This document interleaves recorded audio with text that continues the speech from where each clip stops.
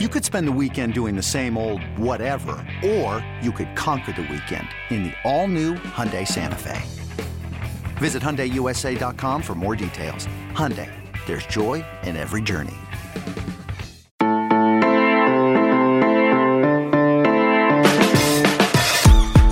Good morning, it's Monday, June 22nd, and you are listening to the College Football Daily. My name is Trey Scott. This past weekend was another head-spinning one with front-page-worthy stories popping up literally by the hour.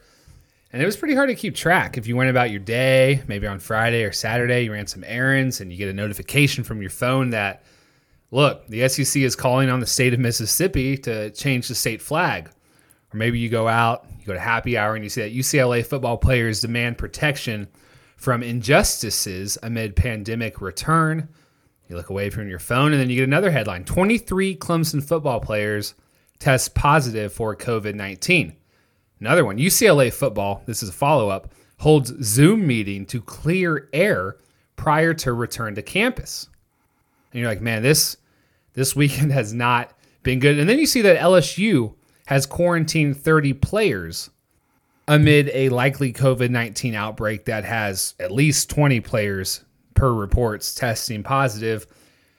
And then you see that Kansas State suspends football workouts for 14 days after positive coronavirus tests, and they became the second school to put a stop to the voluntary workouts because of COVID-19, and the first one was Houston a week and a half ago. And you take all of that together, and it's just a lot. It's a lot to process. It's a lot to try to whittle down into a quick little recap of here's how the weekend went. And the implications of the COVID-19 stuff, they're pretty foreboding, and this is clearly going to prove more logistically difficult than we had maybe imagined 2 weeks ago. And it's crazy to think about 2 months ago where we said, what happens if a player tests positive? What are they going to do?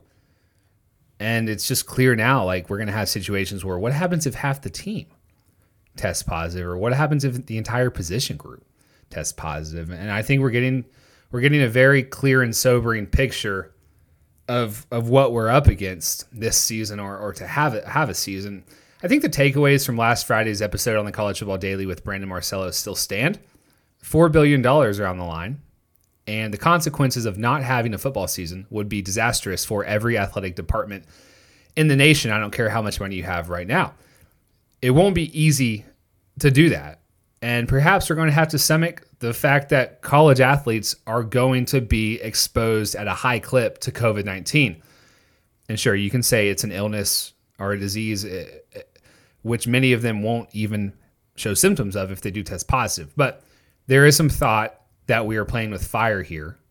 And there is some thought that you play the odds game, and that over time, it's just a matter of time before this is something that is harmful to a player who has an underlying health condition or doesn't know he has one yet. Or, of course, a coach or a staffer who are in the age range in which COVID-19 is more dangerous. And the last week has been shaky. It's been one bad headline after another, and it's not just college football. It's the NBA. It's Major League Baseball, it's NHL, it's golf. But there is, again, so much money on the line here. I think if colleges go through with their plans to have on-campus teaching this fall, then I think football happens for sure. And I saw that the Clemson president, amidst their 23 positive COVID-19 tests, the Clemson president released a letter to the university talking about a lot of talk about the social injustice and the racial, the stuff from last week and the peaceful protesting, but also mentioned we're still on track to do in-person teaching this fall. We're going to take every logistical matter into our own hands that we can, but we're going to do it. And so again, I think if that still happens across the country, we will have college football. And even if courses go to online only, that doesn't seem like the death knell for football that it was perceived to be in April. And in fact, that situation could maybe provide college athletes the bubble that some think they need. Of course, the idea that college athletes will be on campus while normal students stay home with their parents to learn, that's fraught with issues. And some would argue it intersects the historic COVID-19 and racial injustice storylines of the year. The questions for that are, for COVID-19, is it safe to play? And for everything else is it the right thing to do to play? How does this look that we're in a bubble providing entertainment for people, especially if we're unpaid? NBA players are having that discussion. I'm sure you've seen that with Kyrie Irving. And UCLA players, the Bruin players, were the latest to exercise their newfound power, with the Los Angeles Times uncovering a document late last week signed by 30 football players which asserted that players do not trust UCLA to act in their best interest, particularly in regard to their health, a realm where it says the school has, quote, permanently failed us, unquote. The players demanded in that document that a third-party health official be on hand for all football activities to see that protocols for COVID-19 prevention were being followed. They also demanded anonymous whistleblower protections. And they demanded that each player can make a decision about whether or not to come back to Westwood, the campus, without fear of losing his scholarship or other retaliation. This was shaping up to be a massive deal, something that personally I thought most every college team might try to do in this era. And according to The Athletic, that meeting was very productive and successful in soothing players' fears. And the athletic director told the players that their documented issues were already being addressed. They were already in the process of being addressed, or they would be addressed. So it looks like we've sort of sidestepped that whole UCLA issue, but we'll keep an eye on it in the next few days. And to be honest, we could take a bite out of any of these storylines that I just ran down. And don't forget about the SEC putting some muscle into Mississippi to change its state flag, which has a Confederate flag on it. But in reviewing the last few weeks' episodes, or the last week's episodes, and the subject matter, 2 on COVID, 1 on Mike Gundy, another storyline that is not going away, another on Texas's players fighting to change a fight song with a racist past. You look at all that, and I kind of feel like delivering a football-focused episode. I think that's warranted. We'll have the rest of the week to track and to tackle any other hard news that comes up. But I think for now, we should talk about some football stuff that really didn't get much buzz last week amidst everything else that's happening. And that is that the Washington Huskies might have just gotten their replacement for Jacob Eason.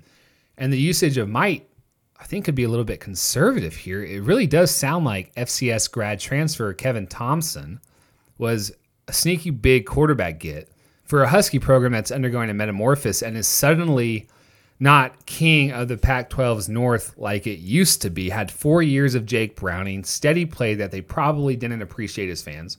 Go to Jacob Eason, did not win like they did. Have a host of former blue chip quarterback recruits in their room, and they clearly might not like any of them because they just went and got a grad transfer in mid-June who's probably going to win the job. And so I'm bringing on 24/7 Sports recruiting analyst Brandon Huffman, a Seattle resident who covered Thompson in high school many years ago and reported on Thompson's commitment last week. Brandon knows a ton about the Washington Huskies. I think it's going to be clear to you in a second. He's going to help us break down this story and deliver some sharp analysis on what it means for Washington going forward. And this is a future that's interesting. Again, a program that made the playoff in 2016 has really sort of been a national afterthought since then, despite being successful. Washington's future at quarterback is certainly up in the air, and this all might be a bridge to the long-term future for when 5-star quarterback Sam Heward joins the fold next fall. But I think this is really interesting. I think any time that you are adding a likely starting quarterback a few months before the season opener against Michigan, I might add, it's worthy of its own episode. So we're going to talk to Brandon Huffman after a quick break. This episode is brought to you by Progressive Insurance. Whether you love true crime or comedy, celebrity interviews or news, you call the shots on what's in your podcast queue. And guess what? Now you can call them on your auto insurance too with the Name Your Price tool from Progressive. It works just the way it sounds. You tell Progressive how much you want to pay for car insurance, and they'll show you coverage options that fit your budget. Get your quote today at Progressive.com to join the over 28 million drivers who trust Progressive. Progressive Casualty Insurance Company and Affiliates.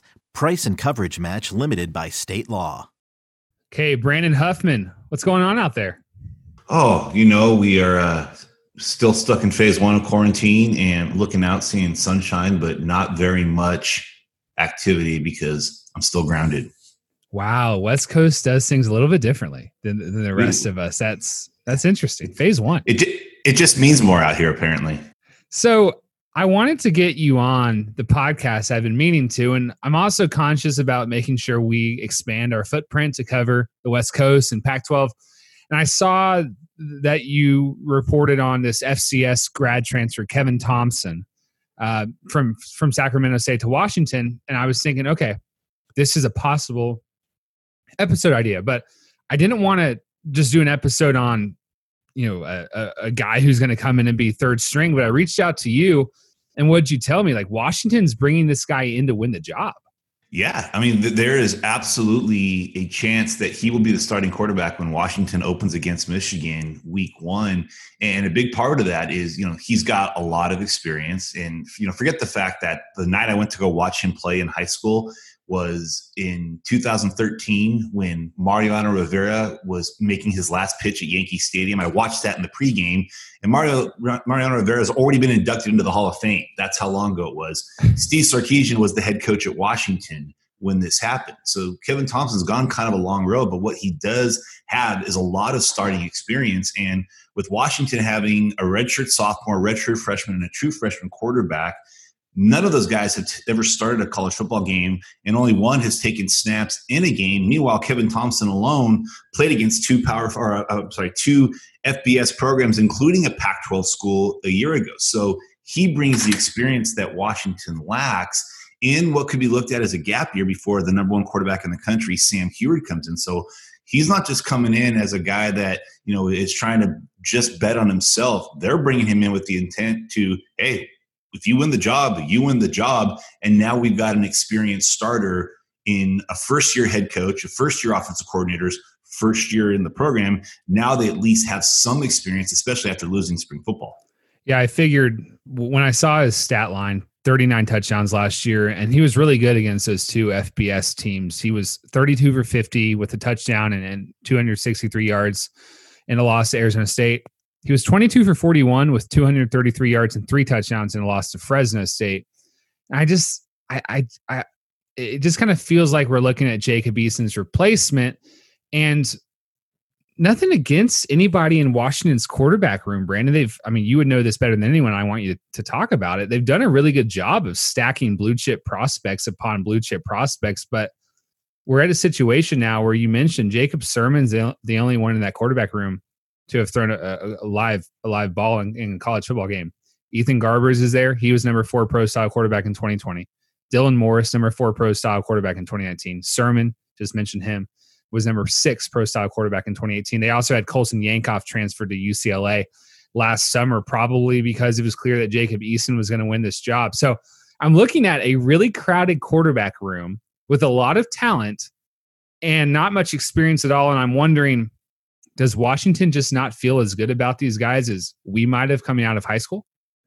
It's starting to really trend that way. And it's fascinating. If you look 17 months ago when Washington played in the Rose Bowl against Ohio State in what was Jake Browning's final game, when that game was over, they were giddy about their quarterback room. You had Jacob Eason, who had just sat the season as a redshirt or as a transfer from Georgia. You had the 2 true freshmen red shirts in Colson Yankoff and in Jacob Sermon. You had Dylan Morris coming in. They already had a commitment from Sam Heward, who at the time was a sophomore in high school and had already committed to the Huskies. And it was almost an embarrassment of riches. Now you fast forward a few months later and you look at Eason's gone, Colson Yankoff left. Jacob Sermon had put his name in the portal last spring around this same time before he pulled his name out, ended up staying, becoming the backup to Jacob Eason. They had Jake Hayner at that time. He left. Now he's at Fresno State. So they went from kind of having a plethora of quarterbacks to now going to the point where they were willingly taking a FCS grad transfer. And, immediately the first names that came out was like, this could be Vernon Adams again. Yeah, it absolutely could be a Vernon Adams type of situation. When he left Eastern Washington, went to the University of Oregon, he was taken over for Marcus Mariota, and he uncovered he covered up a lot of warts that Oregon had after they lost Mariota. And then the next year, they went the FCS grad transfer route again with Dakota Prukup. He started a couple games before they turned it over to Justin Herbert, but they went 4-8, and it cost Mark Helfrich his job. I'm not saying it's going to be that dire, but Vernon Adams was kind of an exception to the rule because we saw just across the state last year another FCS quarterback, very successful quarterback, Gage Gabrud, who had been at Eastern Washington, had been a part of their team that made it to the FCS championship game. He left, went to Washington State, and then by the time the season started, Anthony Gordon was the starter. So Thompson's making a very risky move. He's going from a comfortable situation where he would have been, a 4-year starter, but Washington wouldn't be bringing him in, having a Jimmy Lake press release if they didn't think he's going to help this room. And without a spring practice for new offense coordinator John Donovan to work with the new quarterbacks, it's almost feeling like they're bringing him in because they just feel they need to have a confident, comfortable, experienced quarterback in, and they can't afford to, maybe go the young, inexperienced quarterback route in Donovan and Jimmy Lake's first year as the coaches at Washington. So, yeah, I think they're looking at this room going, maybe these guys aren't quite up to it. But this is where I think them losing spring football really hurt all of those quarterbacks that remained or that were coming in. They never got a chance. And so that's the thing with Thompson. He at least has experience that they know of. And so there could be an opportunity for him to win it. And I mean, again, I don't think he's making this move without some confidence that he's going to be the starter when they play Michigan. And then the irony of all is week 2, who does Washington play? Sacramento State. Well, that's really interesting that you mentioned the lack of spring football for a crop of young quarterbacks and a new offensive coordinator, sort of almost not eliminating them, but really hurting their chances to win the job. Because usually when you get a grad transfer in mid-June, you're thinking, all right, this guy's got an uphill battle, but they're all playing on the same field, right? And yeah, he's got 3 years of starting experience, and it's hard not to think he's going to win the job. You mentioned Vernon Adams. That's a super interesting comparison, and he did cover things up, and it did not work as well the next year with Prukup. Of course, you get Justin Herbert out of that, so maybe Sam Heward's their Justin Herbert. But do you think Washington does have things to cover up right now? Those of us who don't watch every game of theirs, or who maybe don't live in the region, like when I think about Washington, maybe I think about steadiness and consistency of Jake Browning from a few years ago. I think of great defensive backs. I know they're trying to get wide receiver figured out. I know they've had some great tight ends. I know Salvon Ahmed's gone at running back. Like, what's the state of the program right now as Jimmy Lake embarks on his first year? Well, it's basically the same it's been the last couple of years. This is a program that's going to win with its defense, and if the offense can just do enough, then it's got a chance to be successful. And in the previous years under Chris Peterson, they had some dynamic players on offense, whether it was John Ross, whether it was Myles Gaskin, who ran for 1,000 yards all 4 years he was a starter, whether it was the steady play of Jake Browning. But the reality was it was the players like Byron Murphy, Budda Baker, Vita Vea, even before that, Danny Shelton in the first year, and Shaq Thompson. But just you look at where Washington really flourished under Chris Peterson, it was because their defense played so well that the offense just had to do enough. And the one year they make it to the playoff, it was the year that everything came together offensively. Jonathan Smith had an amazing game plan that entire year that put them in the playoff.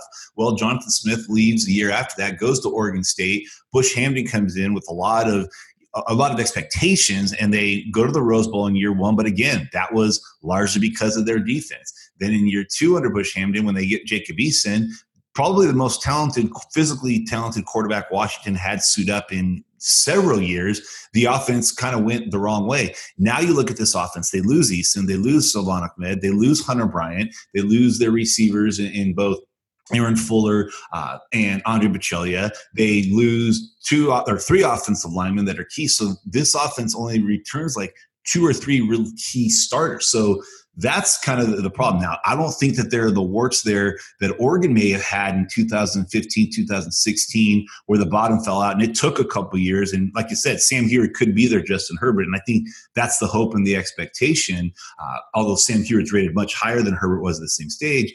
But I think there's young talent offensively at Washington, but that's what it is, young talent, and it's relatively inexperienced. So that's, again, where I think maybe bringing in a quarterback with a lot of experience. And again, he's a 7th-year quarterback, so he's got plenty of experience.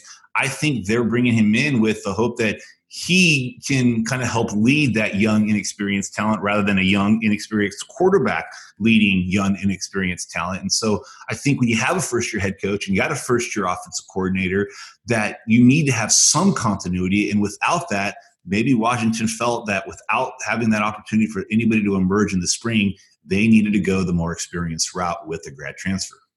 This might be a more appropriate question for a team reporter. You cover recruiting, but obviously you've got a really good pulse on this program. I always like to ask, what do the fans think about this or that?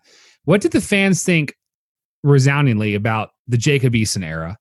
And as it becomes likely that Washington is going to go transfer again as far as starting quarterback in 2020, what's the reaction to that? Because when you go 4 straight years of Jake Browning, it's probably a little bit weird to go new guy in 2019 and new guy in 2020, because in that you're probably going to lose several of these highly rated quarterback recruits who are now in your room. Yeah, I mean, I would say that the Jacob Eason era was an incomplete, and if anything, they were left wanting for more. And then I think you see, how he falls in the draft, and I think that kind of just mirrored what the season production that he got. There were games where he was on fire. He looked fantastic. Then there were games that, you see why Jake Fromm probably sent him packing and had him head back home.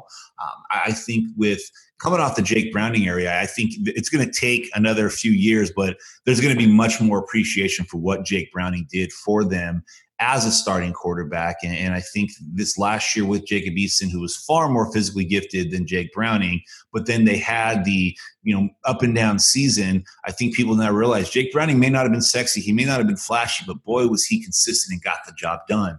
And I think that now Washington is kind of in that position where they don't need big, strong, and flashy. They need consistent and steady, like Jake Browning brought them. And I think if, Kevin Thompson can be that, consistent, steady guy, if that's what Dylan Morris or Ethan Garbers or Jacob Sermon is, they'll just take that. They don't need the big, sexy arm and the big, flashy arm, because what did it bring them? It brought them a 7-win season and a losing record in the Pac-12, despite having a lot of talent and having what most people thought was the one missing piece Washington needed to compete for another playoff spot, which was big-time quarterback, and they didn't get that from Eason. So I think Thompson might be the kind of guy with the quarterbacks that are in that room that is getting them back to what Jake Browning was, just steady and consistent, and the guy that's going to be able to go out and win them games, get enough points to score where the UW defense is going to be able to stop teams. And I think Washington fans would just take that and accept that and be happy with it. We'll see if he gets him back on track. I think people are sleeping on Jimmy Lake's team, and maybe they can bust through and take back the Pac-12 North. Brendan Huffman, thank you so much for joining us. Anytime, Trey. Appreciate it. Okay, that's going to do it for today's episode of the College Football Daily. If you appreciate what we're doing, please express your support by dropping us a 5-star rating on Apple Podcasts. It always helps us maintain visibility among the charts. Thanks again to Brendan Huffman, and for producer Tony Levitt, I'm Trey Scott, and we will see you on Tuesday for the next edition of the College Football Daily.